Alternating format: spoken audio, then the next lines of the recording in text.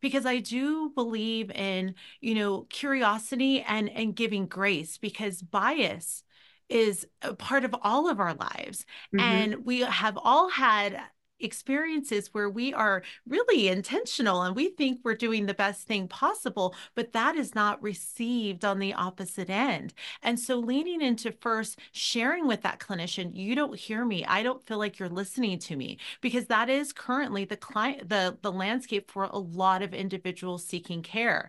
Now, if you still are not being heard or seen, I encourage my patients to say, tell me why you decided this diagnosis. Tell me Mhm. why you've decided this treatment plan. And and be able to get the information of what was ruled in and what was ruled out, because I think that is powerful for the patient. And if you still are not being heard, that's when I encourage you, of course, to continue to seek care. But we need to invest in clinicians really having a internal look at their own bias, because we all have it, and that really is disruptive or prohibitive to being able to achieve health equity. This is Inspiring Women, and today I'm talking with Dr. Bayo Curry Winchell, Dr. BCW. And I am really excited about this conversation because, in addition, for Dr. BCW being an internal medicine physician, an urgent care medical director, she is a prominent voice, a trusted physician voice, really spending a lot of time advocating on behalf of her patients, as because she is a physician, ensuring that trusted information gets out to a wide audience as possible for one purpose: saving lives. Dr. BCW, thank you for being on Inspiring Women. Thank you, Lori, for having me. It is such a honor and pleasure to be with you. Well, likewise. And, we were talking earlier, you are quite the influencer. And while, for someone like me who is not like, this social media person as you are, it's more than that. It's important work, and it's important work for a reason. You have talked about how for women, not just women, but for people who are in underserved communities, the level of trust in the healthcare system isn't there. Before we touch on that important topic, let's talk a little bit about you. So, you started as a physician and then you became this loud, long needed voice to be an advocate. Give us a little bit of the bio sketch in terms of how you got there. Well, I love this question because, I always love to know why people do what they do. And so, as you mentioned, I'm a family medicine physician. I'm a practicing physician, and I always like to lead with that I see patients. And so whatever I speak about is lived in authenticity, and real lived experience. So, family medicine physician, I'm a medical director for a couple of hospital systems, including the medical director for the sexual assault response team. But Oh. through all of that, I love to highlight that my love and passion is health equity and health literacy, and finding new ways to deliver healthcare beyond the traditional norm. And so, who would have thought my last name or my initials would have really reflected the type of care that I believe in, which is beyond clinical walls, or BCW. And so, through that, I've been able to see patients in the clinic, also been able to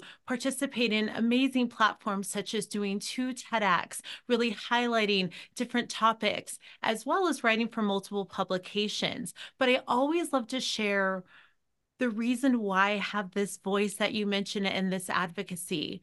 And all credit goes to my father, William Curry. He was a 99-year-old World War II Korean and Vietnam War veteran. And Lori, I grew up as a kiddo. As a child, I grew up going to rallies, holding signs. I had no idea what I was standing up for, but I knew I was standing up for something. And so this level of advocacy has been a part of my fabric since I was small. And so this, although, now more people have been able to see it, I've been doing this for my entire life.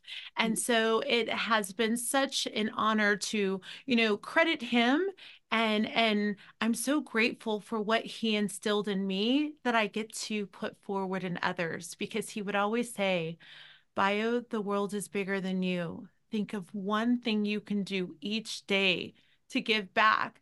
And he recently passed away, but he is still so alive within me. And you can see his hat right behind me. And I include him in all of my work, because I think when we think about advocacy and giving back, there's always that one thing that I think is true to someone's core, and it's important that I always highlight him.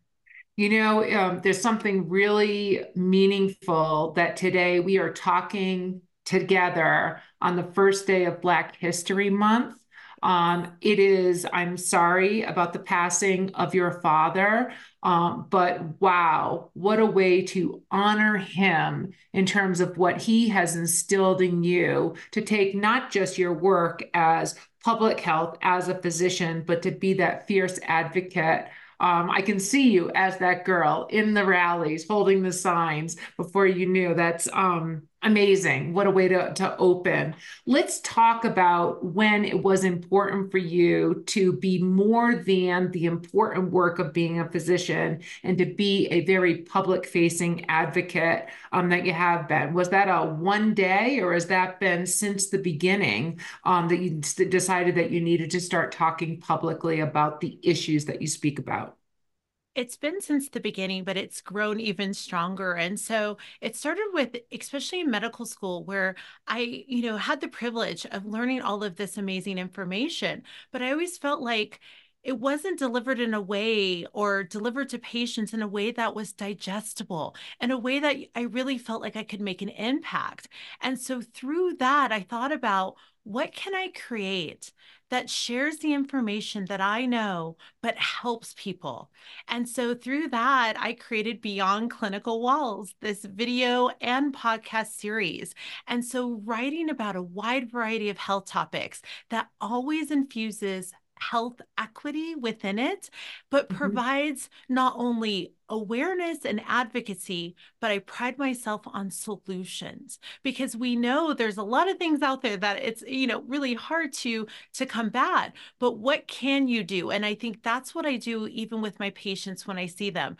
I share this information, and it's never about talking at someone, it's about sharing the information. So whether you see me in the clinic, or you see my videos, or any of the things that I have the opportunities to do, it's about sharing that information, crafting it in a way that is disarming, helpful, and solution oriented. And so it's just continued to grow. And I'll give you a little, also some behind the scenes. So Beyond Clinical Walls is a small but mighty team, and that team is myself and my husband. So he's a full-time engineer for a company, but he learned a couple of years ago, after me stating I want to be able to give more and do more, how to do videos on YouTube. And so he just immersed himself in it. He learned. And when you see the videos, I'm writing all of my own content, and he puts together these diverse images that really just put the story as well as the information together in a beautiful 2 minutes or less package. And Yeah. so we do this at 1 a.m. and this is separate than the hospital systems that I'm a part of. It is our own. And it has been such a pleasure and joy to deliver healthcare in the way that I wanted to deliver, and the reason why I became a physician. It's So, it's important to, and let's just talk about like, so first of all, being able to put content together in a way that is digestible is like, you can tell that you have a passion for it. I can see the creativity and the innovation behind it, and that all sounds really fun. We talk about snackable content, in terms of what needs to be consumed. Let's talk about why it's so important. Okay, it's more than just being the influencer voice. Can you just comment on health literacy? Like, how bad is it really? What does it mean to be not health literate? And what does it mean to the person who needs that information? when we talk about health literacy, we have to talk about how it means, as you mentioned, different things for different people. And so, writing the content from a new perspective, a new lens, thinking about if I was a patient, how would I want to hear this information? What things are really not out there in respect to those diseases? And writing it in a way that's disarming and making it just bite size. But often we hear about diseases, but there's not a layer of how to inform yourself, how to advocate for yourself as a patient. And I think that's the part that's missing when we talk about health literacy. And we're also missing representation. And Yep. that's the reason why also I do this. To your point, you don't see someone of color like me out there giving this information. And we really need to focus on how it can change health outcomes, how it can build trust, all of those things that we are struggling with right now. If we invested in those areas, we could really make strides with health literacy because you can have access, you can have all of these things, but without the education and the education that people feel is trusted, is in a Yep. way that they can really digest, you can't make progress. So that's what I do. I come from a new perspective with each topic. Well, and when I think when people hear like health literacy, health illiteracy, they often think about it in the vein of it is the patient's issue that just doesn't understand the voice, the physician. It is, it's multifactorial. So when you just look at the fact that Black and brown individuals have mistrust, and then you add the fact if you have intersectionalities, you're a woman, which we know women tend to be dismissed as well, how that all culminates into a lack of literacy because you're not able to get it, or a lack of trust and poor health outcomes. And Mhm. I share with my patients, I share whenever I do speaking engagements, often the question is, how can I advocate for myself? I feel like my doctor's not listening to me. They don't see me. And I always start with an answer that often surprise people. I first say, did you tell that provider that you don't feel heard, that you don't feel listened to? Because I do believe in, curiosity and giving grace, because bias is a part of all of our lives. Mhm. And we have all had experiences where we are really intentional and we think we're doing the best thing possible, but that is not received on the opposite end. And so leaning into first sharing with that clinician, you don't hear me. I don't feel like you're listening to me, because that is currently the landscape for a lot of individuals seeking care.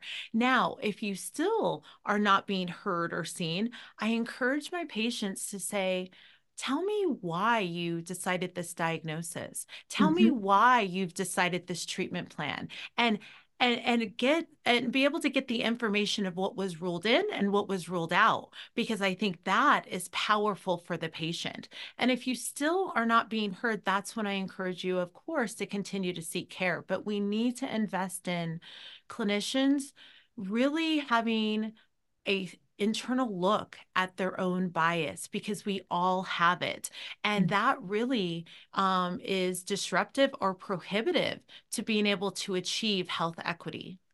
It is hard. I mean, and it's hard. These systems have Yes. been in place forever. And even though I am an optimistic person, I want to be optimistic that things are changing, and they are, but I would say far too slowly. I wanted to actually, since we have you, ask you about the most recent study in the area of women's health. So this is coming straight out of Davos, and it's talking about that if we close the women's healthcare gap, the health gap in women's health, that we would be adding $1 trillion to the global economy. So just an absolutely stunning number. Yet the investment in women's health historically has been woefully low. So maybe we could just start on women's health, where we are, current state, and $1 trillion of opportunity is amazing. What is that opportunity? What is the gap?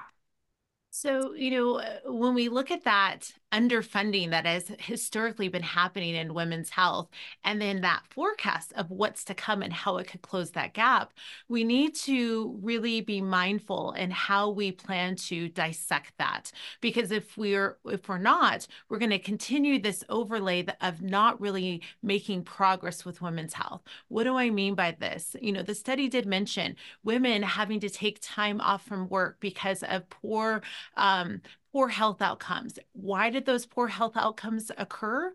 It was not being heard, bias, misdiagnosis, and the inability to really think about the health conditions that we are labeled with or associated with. Example, our periods or the diagnosis endometriosis.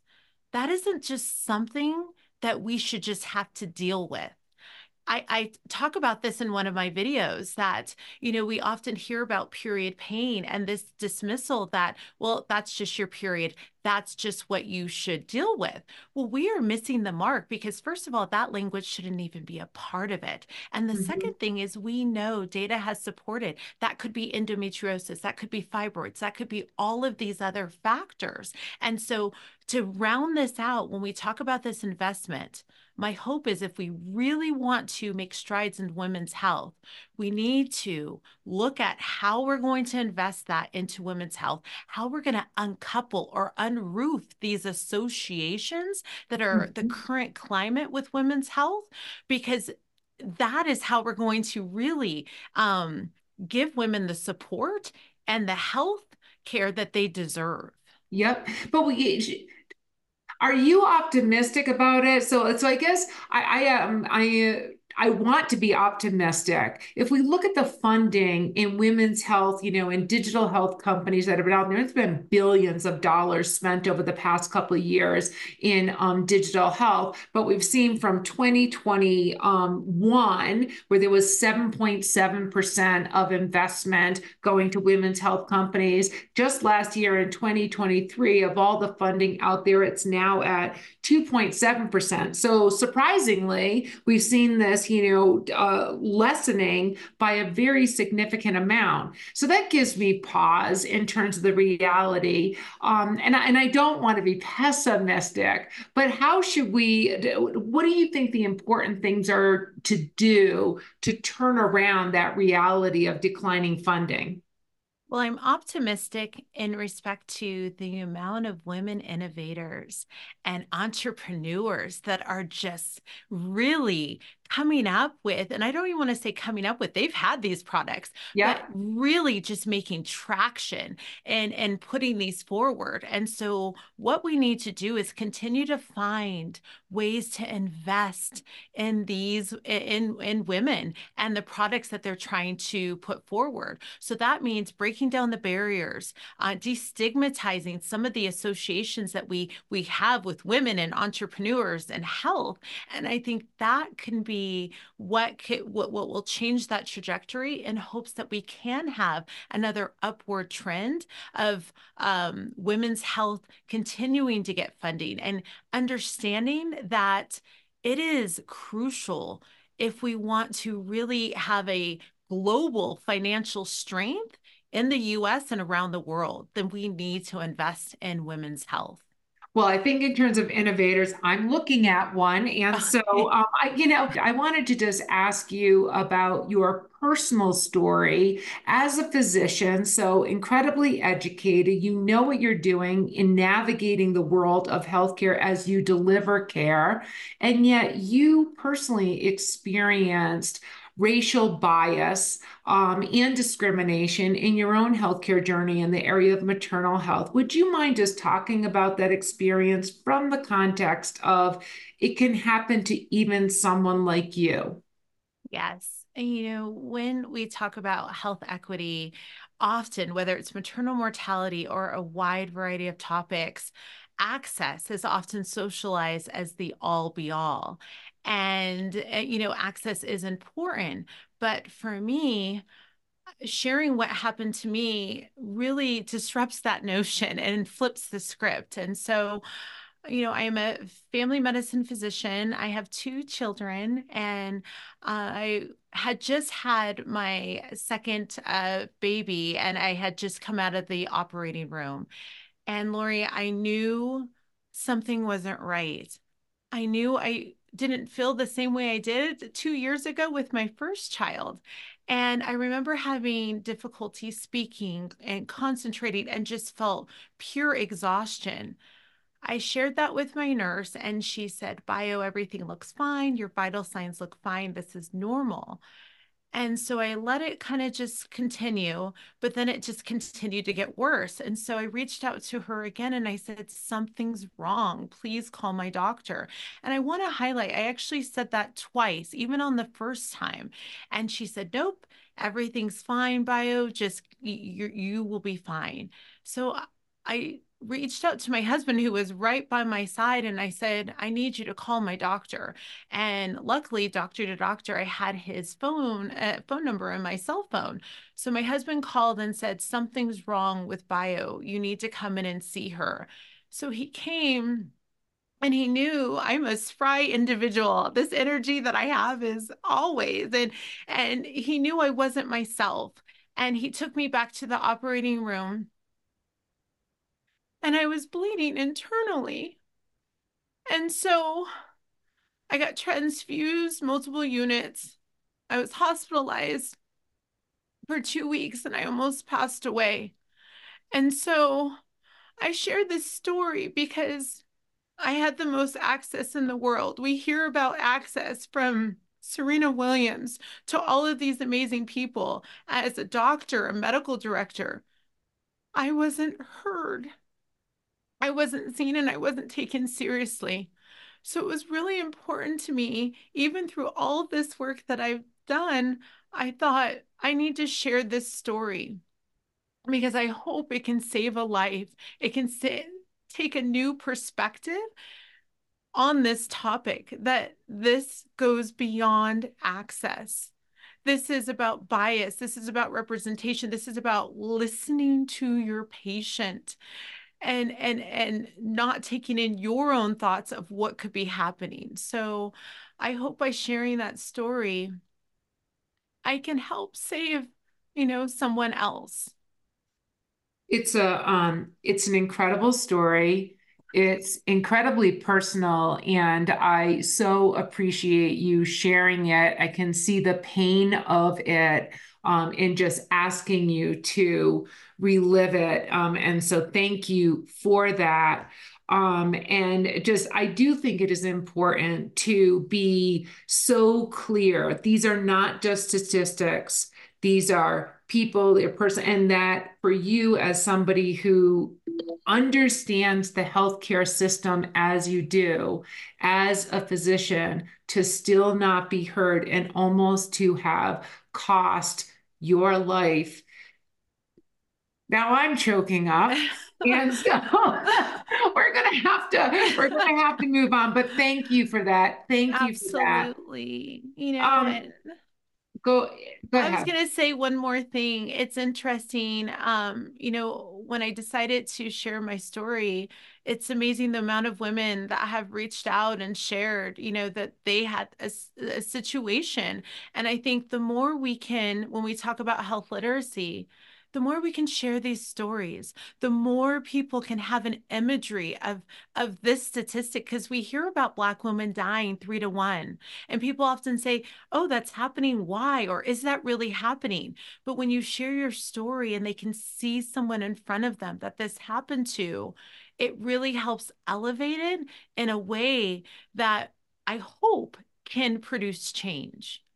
I um I agree with you. It is, I mean, it's one thing to have the polished version of the whether it's how I got here or where things are today. It's another thing to be in that moment. I mean, this is where I think change happens when people can relate to the moment when this is what dire looks like. This is the consequence that comes with not listening to the patient.